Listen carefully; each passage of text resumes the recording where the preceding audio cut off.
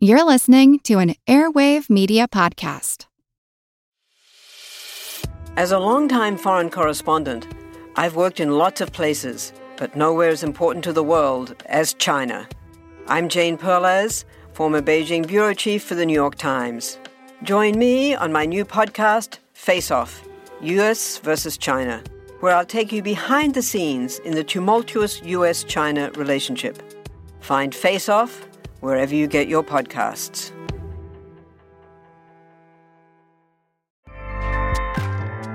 Acast powers the world's best podcasts.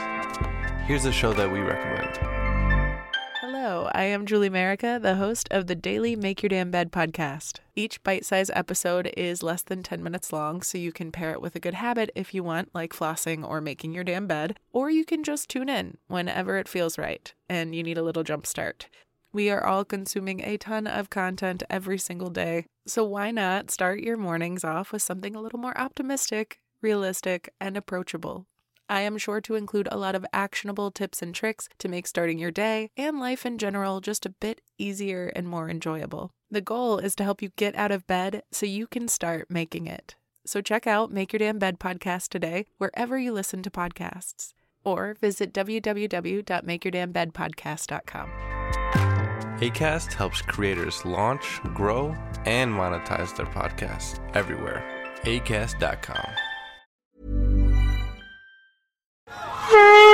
Here's a program from our archives. Say Mardi Gras, and you'll probably think of New Orleans, but there are other Mardi Gras in the rural Cajun communities of South Louisiana with their own versions of organized mayhem. I'm Jim Metzner, and this is the Pulse of the Planet. Barry Ancelet is a professor of French and folklore at the University of Louisiana. One of the main points of Mardi Gras is to provide hilarity. When a Mardi Gras visit is at a house, if you step back and look at this thing, it looks like the most incredible explosion of color and music and laughing. It looks like a festival. It is a festival, in fact. But it's a festival that can come upon you, whether you mean for it to or not. The rural Mardi Gras goes from house to house begging for the ingredients for a gumbo or support to make that gumbo in the form of money.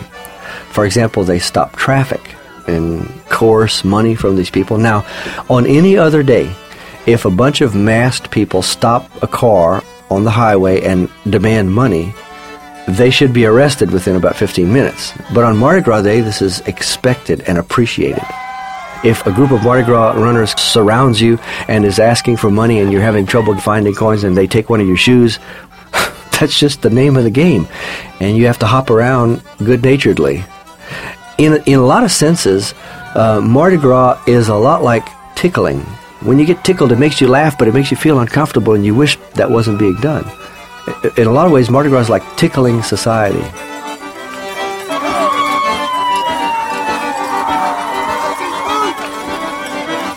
We'll hear more about Cajun Mardi Gras in future programs.